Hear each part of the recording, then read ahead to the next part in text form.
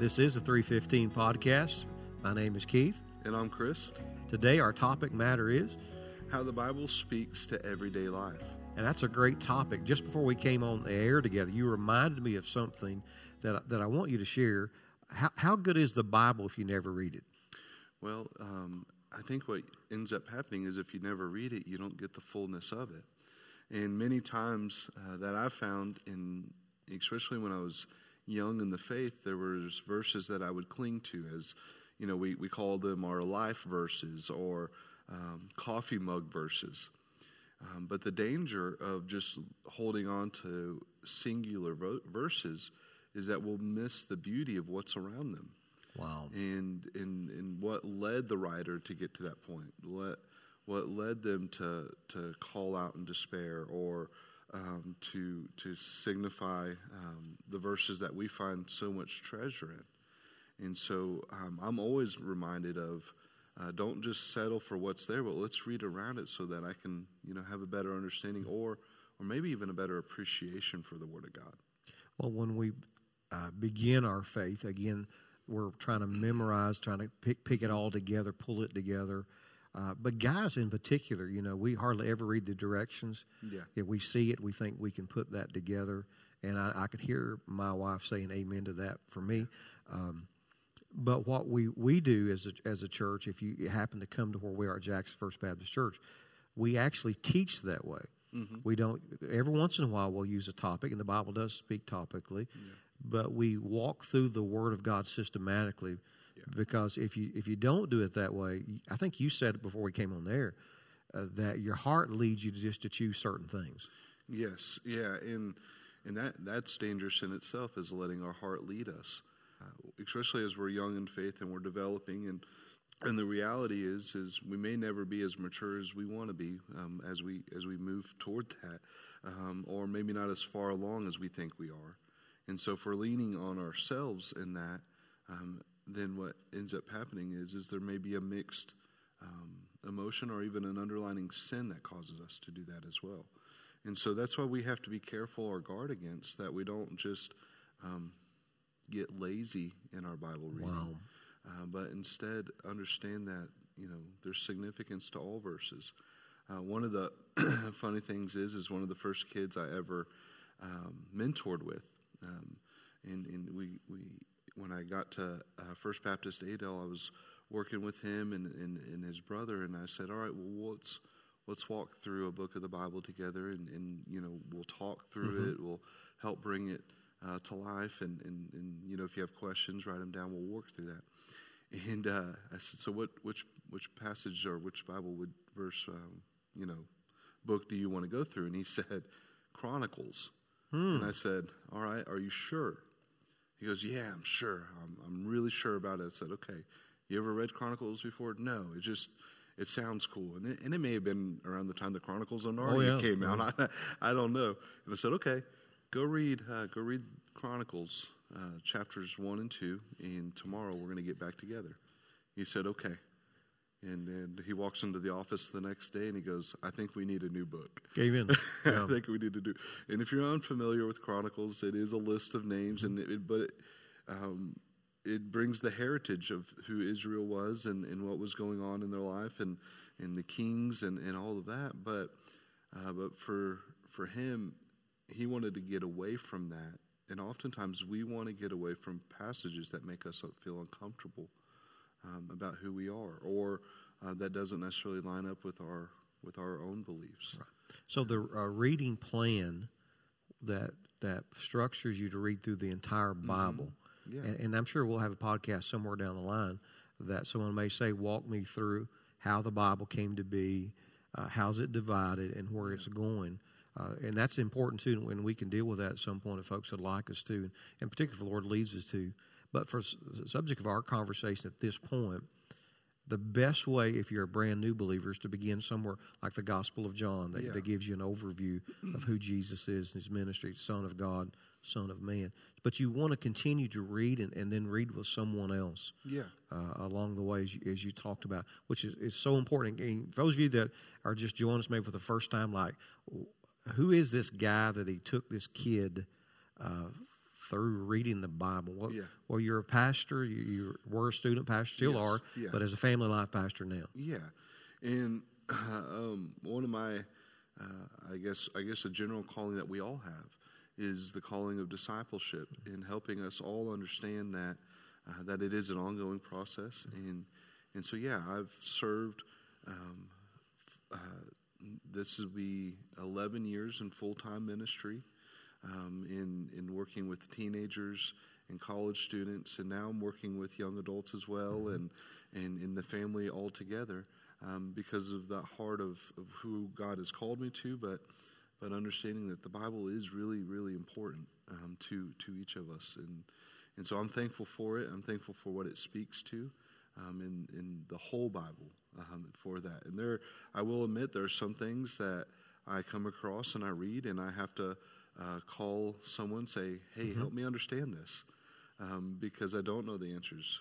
But I will say this, the Bible becomes easier to understand it when I'm more lined in with the Holy Spirit. Amen. Because He reveals it as well. And so yeah, it's exciting. I've always had the privilege of even being mentored as a young man by a pastor, and then my call was to the senior pastor from the beginning, and I fought it for a long time because of the weight of all that. But in my life, I would say, as a pastor who teaches, I'm always thinking, how does this apply to everybody? Yeah. And I want you to know that are listening today that this book is not just for a white man or a black man or Hispanic, or it's not just for people who are wealthy or not wealthy, educated or uneducated. It's for all people. Yeah. And Paul said, who's one of the writers of Scripture, said he was not ashamed of this gospel, was the power of God for salvation to all who believe. Yeah. And so in it, the righteousness of God is revealed. And today, to stay on topic of what we're going to do today, is that this question often comes to us, is the question, how does the Bible apply to my everyday life? And we know it applies in every way. Yeah, we do. And one of the neat things right now as I go through, I'm teaching through the Sermon on the Mount, which is, we're going through Matthew's walkthrough of that. And one of the things is, the kids have said, I'm finding a lot of richness there that I didn't necessarily know was there in the way that it comes about. And that's why we want us to understand, if we read all of it, we realize that all the topics that we want to know about get covered in the Word of God itself. And so we don't have to skip around or even pick and choose verses that we want to get our answers from. But which is dangerous. Yeah, it very is.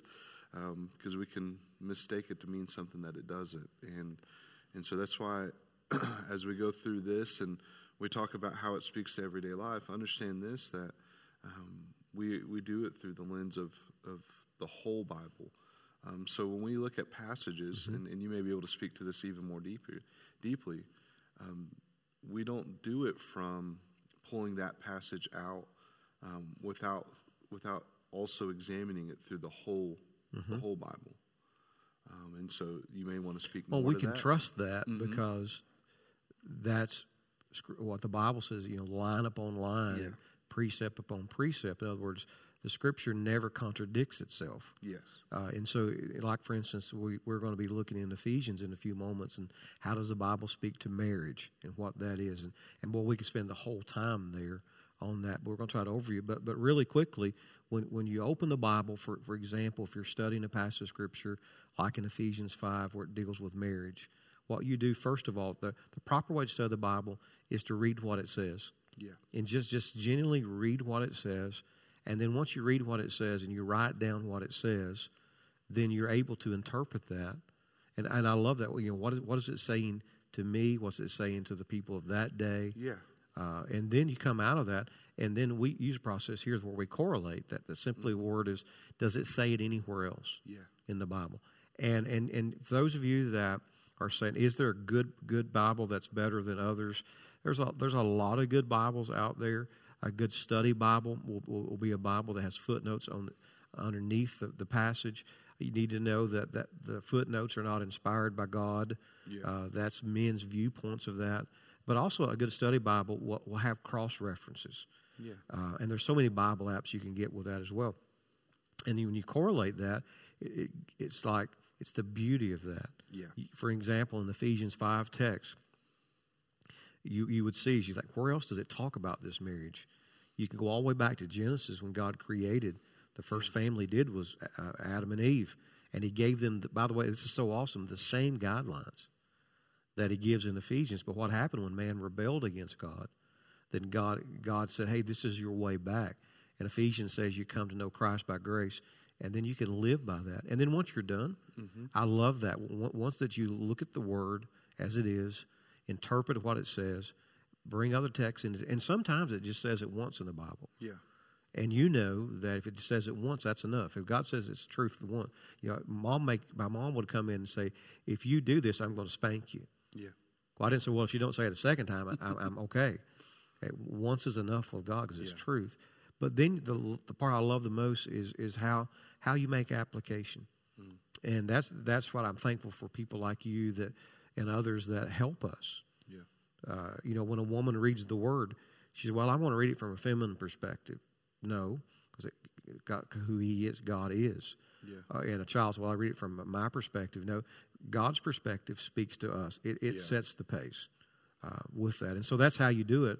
And then, by the way, as you said in the last podcast, and I think we both did, I think it's important when you're younger and growing in your faith, the application will be here. Yeah. But you said it'll be deeper. It will. Yeah. As you get older in your faith, you'll build upon that. It's never like, well, that was crazy. Hebrews 6 says it this way: let us go on to maturity. Yeah. And leave the elementary things, not leave them as you don't use them, but build on them. So let's talk about, Chris, how does the Bible speak to marriage? And let me set it this way. You're sitting with someone, they're 23, and I'll just pull this one out. She wants to have a baby. This is an easy one. It's not easy for your one going through it. No. He doesn't. And they go to church and they say, we're Christians, and they come to you. How does that apply to you? Well, I think with that subject of marriage and with that, unique thing is we have to start with the formation of the family. And we find that in Genesis chapter 1, right from the beginning in the creation story. We see the formation of Adam, and then later on the formation of his wife Eve, and then how God united them, but also gave them a command in that. That's right. And that command was to be fruitful and multiply. And then as Scripture goes on and develops even further in that, we see in Matthew Jesus readdress the marriage when he talks about how God brings forth man to leave his family and a wife to leave hers and to be united. We see it again in our text in Ephesians chapter 5 in verses 22 through 32. And so for them, I would help them understand of where marriage comes from, what the foundational expectation of that marriage is, and from God's perspective, and for them to walk through that. Now, as we all know with children, sometimes we want everything to be perfect in line. We want, to have the right amount of money. We want to be able to, work our schedules around that. We have all these different things. But at the end of the day, if we're worried about all these intangibles, we'll replace our obedience to God with those intangibles. Wow. Instead of, well, what does God expect of me? What would He have for me? And then also as they work through their marriage issues and things that they talk about, the Bible speaks to that also, on how they're supposed to work together in that. And so I'll read the first couple of verses in our Ephesians 5 text, and then you can add additional commentary. It says in verse 22, "Wives, submit to your husbands as to the Lord. For the husband is the head of the wife, even as Christ is the head of the church, His body, and is Himself its Savior. Now the church submits to Christ, so as also the wives should submit to everything to their husbands. Now, I don't want to just leave you off there. Oh, Let's come on, also, man. That's good. Stop. That's good enough. All right. I'll give you the submission. I'll take over the husbands. No. Let's read verse 25 because if not, that's kind of a downer for our lady listeners. But listen to this, men, because you do have an expectation as well. Husband, love your wives as Christ loved the church and gave himself up for her, that he might sanctify her, having cleansed her by the washing of water with the word, so that he might present the church to himself in splendor, without spot or wrinkle or such thing, that she might be holy and without blemish. And so in the same way, husbands should love their wives as their whole bodies. He who loves his wife loves himself. And we use, just for those who are listening, we use the ESV translation right now. Sometimes we'll use the CSB. Sometimes we'll use the King James version. So just so you understand that the text I read from was from the ESV. But according to here, what are some insights that you're grasping? Well, I'm grasping first, it would have been so much better if you would have just stopped at that one point. Yeah. And then the man could have been, it would not have been better. I'm just being sarcastic. But the reality is we did it the way we're supposed to. Mm-hmm. We took the whole part of the passage, and ultimately we'll see that the church is represented in and through the marriage. But the particular subject matter, when you read those first couple of verses, if the man is the one having the conversation, if he's saying, my wife wants to have a child and I don't, he reads verse 22 and he says, aha, I'm the one who has the final say. But then he reads on down and he can say, well, I want to love my wife. She just doesn't understand. We're not financially ready. And you know, I don't want her health to be maybe compromised. Yeah. She may not. But the thing is that in the context that when Paul writing here, as began in chapters 1 through 3, was the theological importance of being saved by faith through grace, and then how that works in your life. And then he's walking down through that. He's individually spoke to us about God's gifting, about being a part of a church, about you're new in Christ, how you do family relationships that we'll come back to at some point. And then he comes into 5, and he says, here's how you are in Christ now, and you're in the light, and you're to grow in that and learn how to do that. And he summarizes it all back in verse 21, because without 22 looks kind of weird. Yeah. Because 21 says this, okay, submitting to one another in the fear of God. You said this in the last podcast and in this one. The bottom line is, what does God say? Yeah. And you already outlined that. So God says that the husband and wife both are submitting to God. Mm-hmm. And so I would say very clearly to the husband, do you believe your wife is submitting to God? Yeah. And if he that's a thing to have to deal with. Mm-hmm. And if he says, well, I don't think so, you know, and I would come back and say, and I've been this many times. All right, so what area is she wrong in this? Yeah. And you know, and if he stutters, you know, first of all, he's got his own worldview. Yeah. But as you said, if she has a biblical worldview, what she's doing is responding to that God-given inclination, maybe a good word, in her heart, mm-hmm. that she wants to be a mother. Yeah. Because God made her that way. Yeah. And so she's wanting to respond to that, and then he's going to say, but I don't think it's the right time now. Yeah. All right, then the question is, how do you know that? And the truth is that we don't know that. Yeah. We have to leave that up to God as we have the physical relationship. That's a part of that. I mean, the command is there to be fruitful and multiply. Mm-hmm. It is. And oftentimes when, you know, we're walking couples through this in mm-hmm. the marriage counseling, they get hung up on the trigger words, yep. right? And yes. So when we think of like submit or you know, uplifting. One of my favorite parts when it comes back around is in verse 29. It says, for no one hated his own flesh, right? We'll take care of ourselves, but we do it with the betterment of the others involved. Now, one of the unique perspectives I've heard on this came at a marriage conference that David Platt was teaching at. And he helped bring perspective to this, that oftentimes we view, a person in a marriage as having lesser value than the other. Mm-hmm. And he said that a thriving marriage, and I'm loosely translating, but I'm doing it off my memory. But he said that a thriving marriage would be one that exemplifies the work of the Trinity and how they function together, where each one of them have a role that plays in that, but their value isn't any lesser. And so when we look at passages like this, and you stumble upon a word that you're like, well, that doesn't suit where I am or what I want it to say, we have to look through the whole thing and understanding that, as much of a bummer as Paul didn't end it in verse 24 is, but we have to realize there's a responsibility for all of us, and that's involved in that relationship. And if you're in love with the Lord, you want to live in that rank. Yes, that's a key point to take in is the love of the Lord, but also, I think as you had worded it, submissive to His will. Mm-hmm.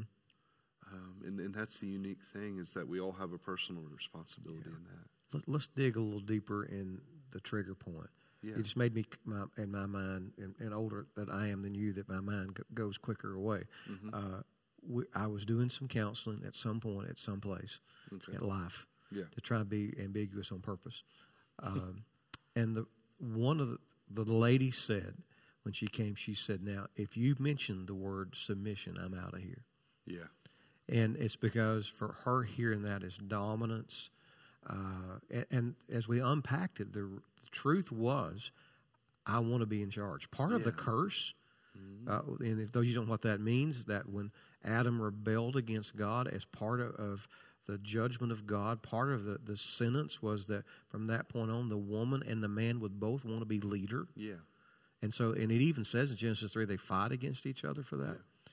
But when a relationship is submitting to God, I can tell you this as a dad, a Christian first, and as a husband, I just want to please God. Yeah.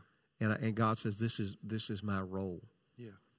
And I'll tell couples all the time in a very simplistic way, if you look at everything has order. Yeah. I mean, we have a president, whether you like him or not, or maybe someday her. We have Congress. We have the Senate. We have the judiciary branch. They work for a purpose, and it's in that order. Family has order. Yeah. And it's God who's in authority, God the Father, God the Son, God the Holy Spirit. He then speaks to husband and wife both. If they're both submissive, they're going to hear the same thing. Mm-hmm. And as you've done this, the trigger point often is for me when I hear conflict, God's not the source of conflict. Yeah. So if there's conflict, either one or the other. As Dave Harvey's book you and I read and we counsel with, When Sinners Say I Do, he uses that illustration in the book, and we're giving credit to him, that someone in counseling said, it's not us, it's the marriage that's the problem. Yeah. It's not the order. It's our response to the order. Yeah. And so I would say out of that, I would say, all right, to the husband, back to our illustration case study, I would say to the husband, okay, is she obeying God? Mm-hmm. And let me ask you, are you obeying God? Have you even asked God, is this what we should do? And I want to tell you, 10 times out of 10, it's that deer in the headlights. Yeah. And I've been guilty of that. Mm-hmm. I'm fighting for my rights.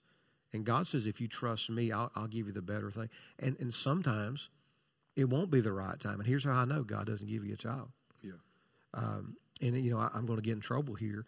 I don't often say this, but, one of the greatest tragedies of life is the abortion trends that we have.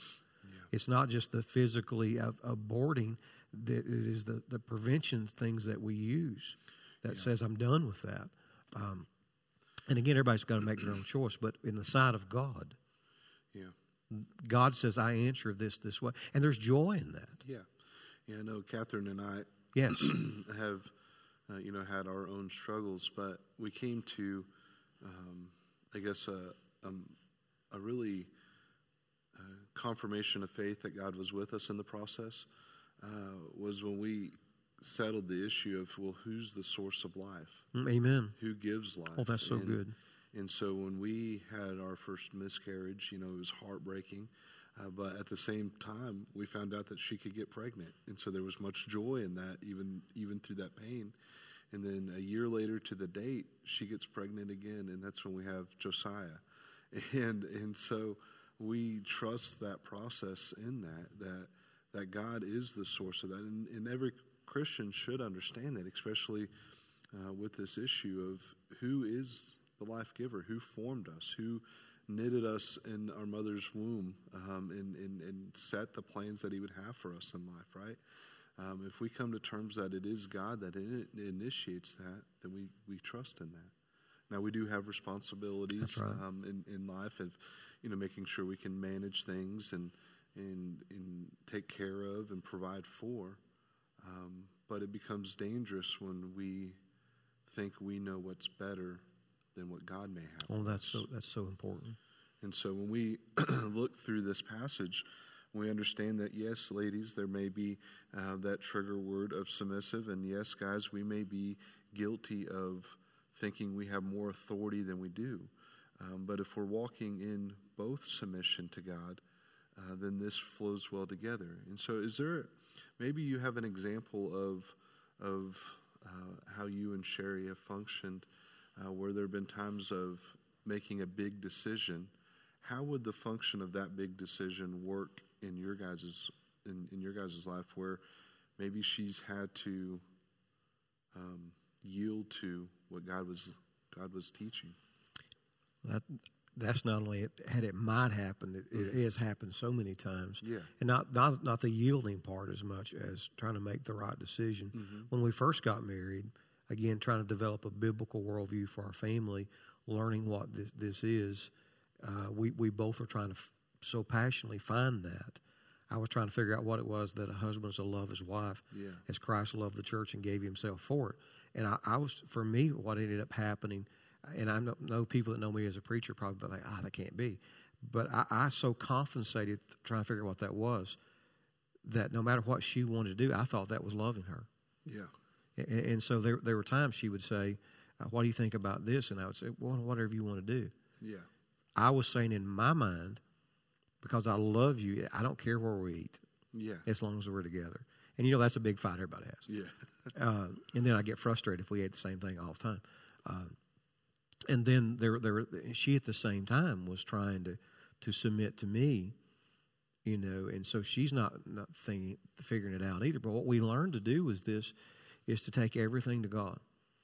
Proverbs 3, 5, and 6, trust in the Lord with all thy heart and lean not on thine own understanding. In all thy ways acknowledge him. He will direct thy paths. You can take that in the plurality of it too, and that you do it as a family. And so what we have done in these years, we have gotten, Brother Chris, honestly I can say this, we don't just pray about the big things. My grandpa used to say, if you pray about the little things, the big things are obvious. And so if you're praying every day, when the big decision comes, this is a silly one, the one thing, back last summer, both of our TVs went out at once. And when we were younger, we wouldn't have looked at budgets. We wouldn't have looked at anything. We would just, we surely got enough money. We need a TV. So we prayed 6 months. Now, the first one, because we wouldn't have anything, we just got a real cheap TV. But we prayed 6 months and waited. We just waited because what we realized was in God's economy, a TV is not significant. Yeah. And so we literally just come together every day and say, God, what do you want for our lives? We talk we talk through the day. Yeah. We did it this morning. Sherry will say, well, what's your day look like? Yeah. And I'll say, well, what's your day look like? And we'll just commit it to prayer. And there are times that we've had decisions where that Sherry said, ultimately I'm not hearing this right. Because maybe when we came here, we left our son in Kentucky. Yeah. She knew she couldn't pray right about that because of the emotional attachment. Yeah. And so she had to submit to that. But 10 times out of 10, you will usually, if you'll pray together. Yeah. And that's what Ephesians 5 is teaching. Husbands love the wife, and the Bible, and this is so cool, brother. I don't mean to take over. No, you're good. Because I shouldn't do that. He says here in the text in verse 31, Ephesians 5, and he's quoting back from chapter 2 of Genesis. So, for this reason, a man shall leave his father and mother and be joined to his wife, and the two shall become one flesh. You know that word joined is the picture of glue. Yeah. And I think of the Gorilla Glue. When a marriage is joined by the way God wants it to be, there's no longer two opinions. There's one opinion. And the truth is, I can just say that it's not our opinion.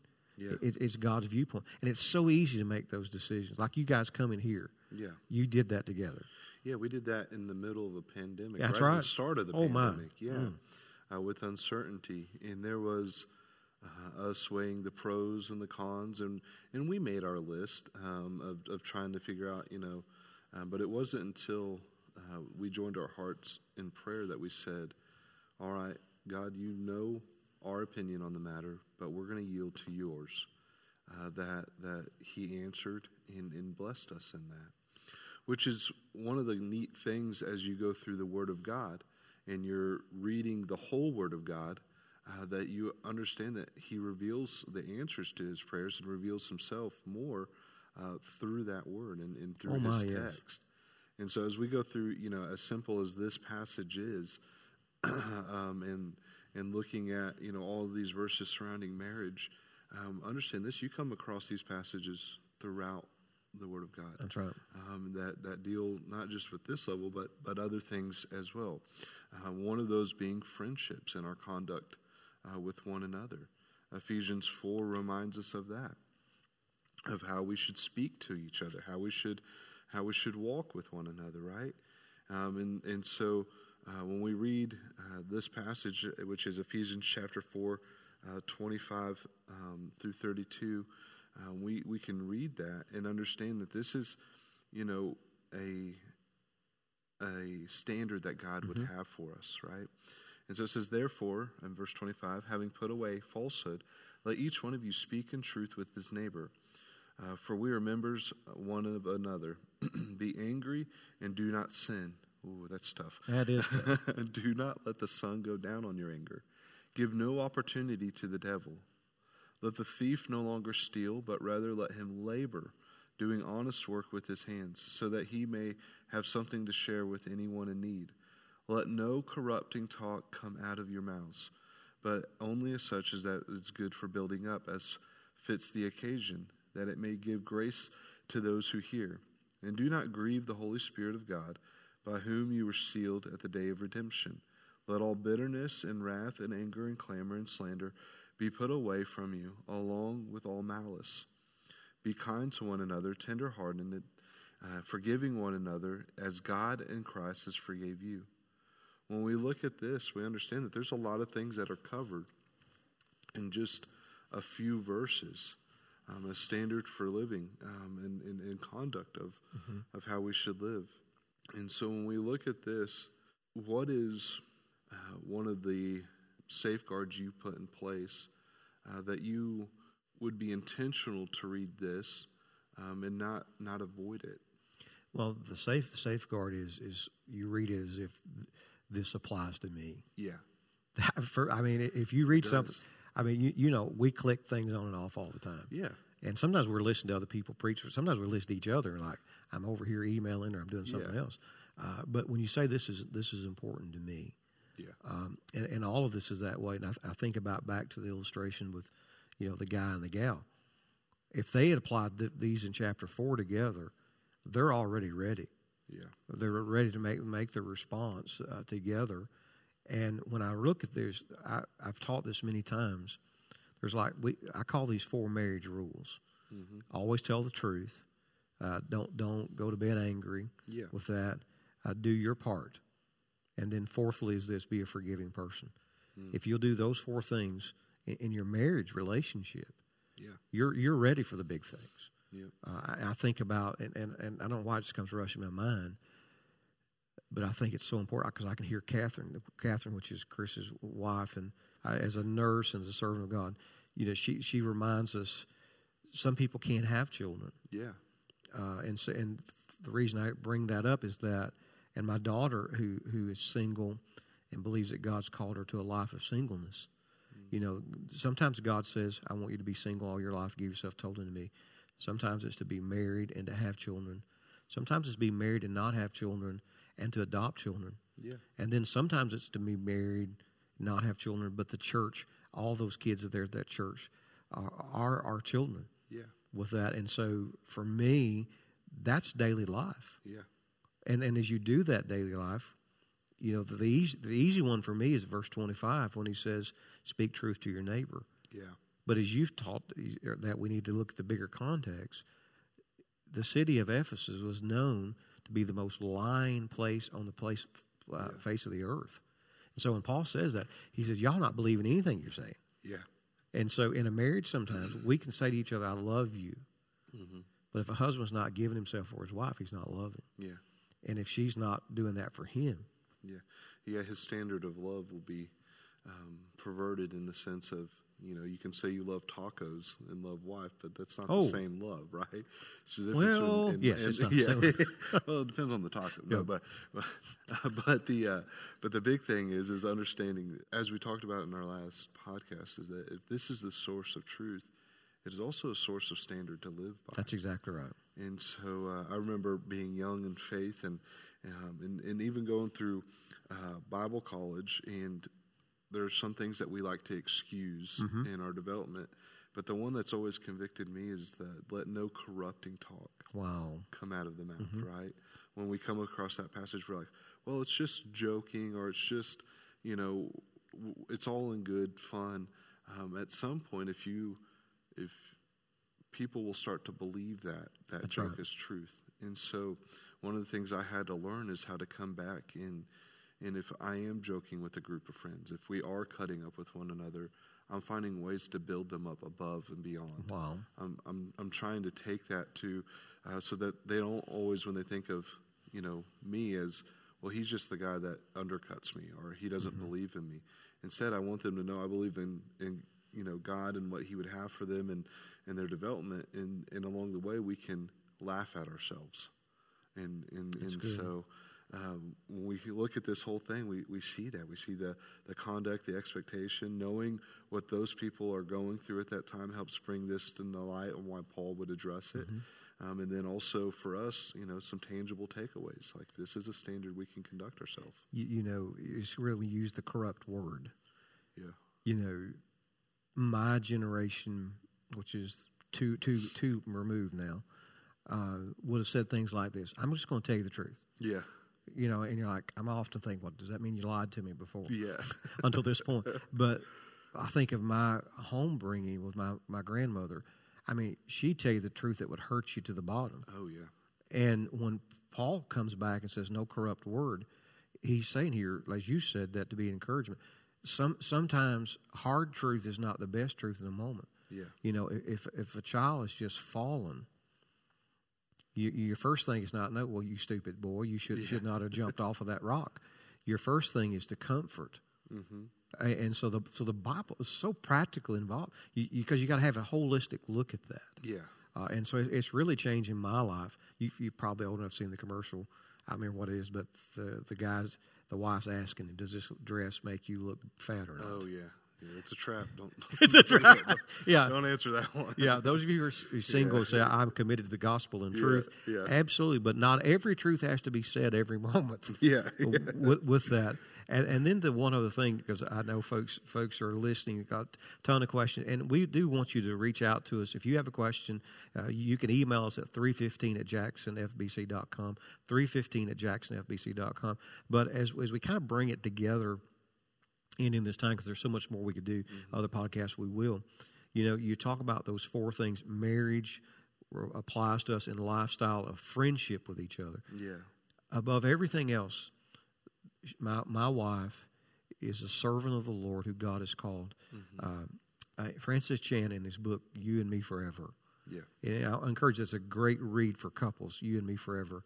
He says this, that his ultimate goal was with his wife, and it still is, and I think for seeing his life, he practices what he preaches, is to set her up for the next 100,000 years.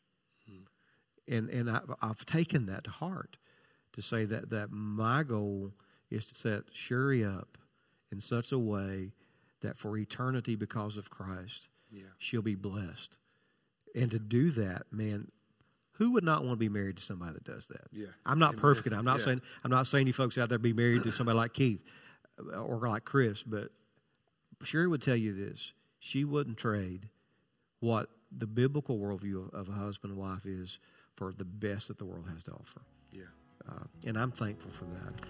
This has been the 315 podcast, and we're so excited that you are with us. Again, you can reach out to us for any question. I hope you do, because we're going to, these future topics are going to be based up to you. 315 is the email address at jacksonfbc.com. Yeah, and you can follow us on all of our social media at JacksonFBC on Facebook or Instagram. And then also sharing our podcast on any podcast platform that you are on. And so we look forward to hearing from you. God bless and have a good day.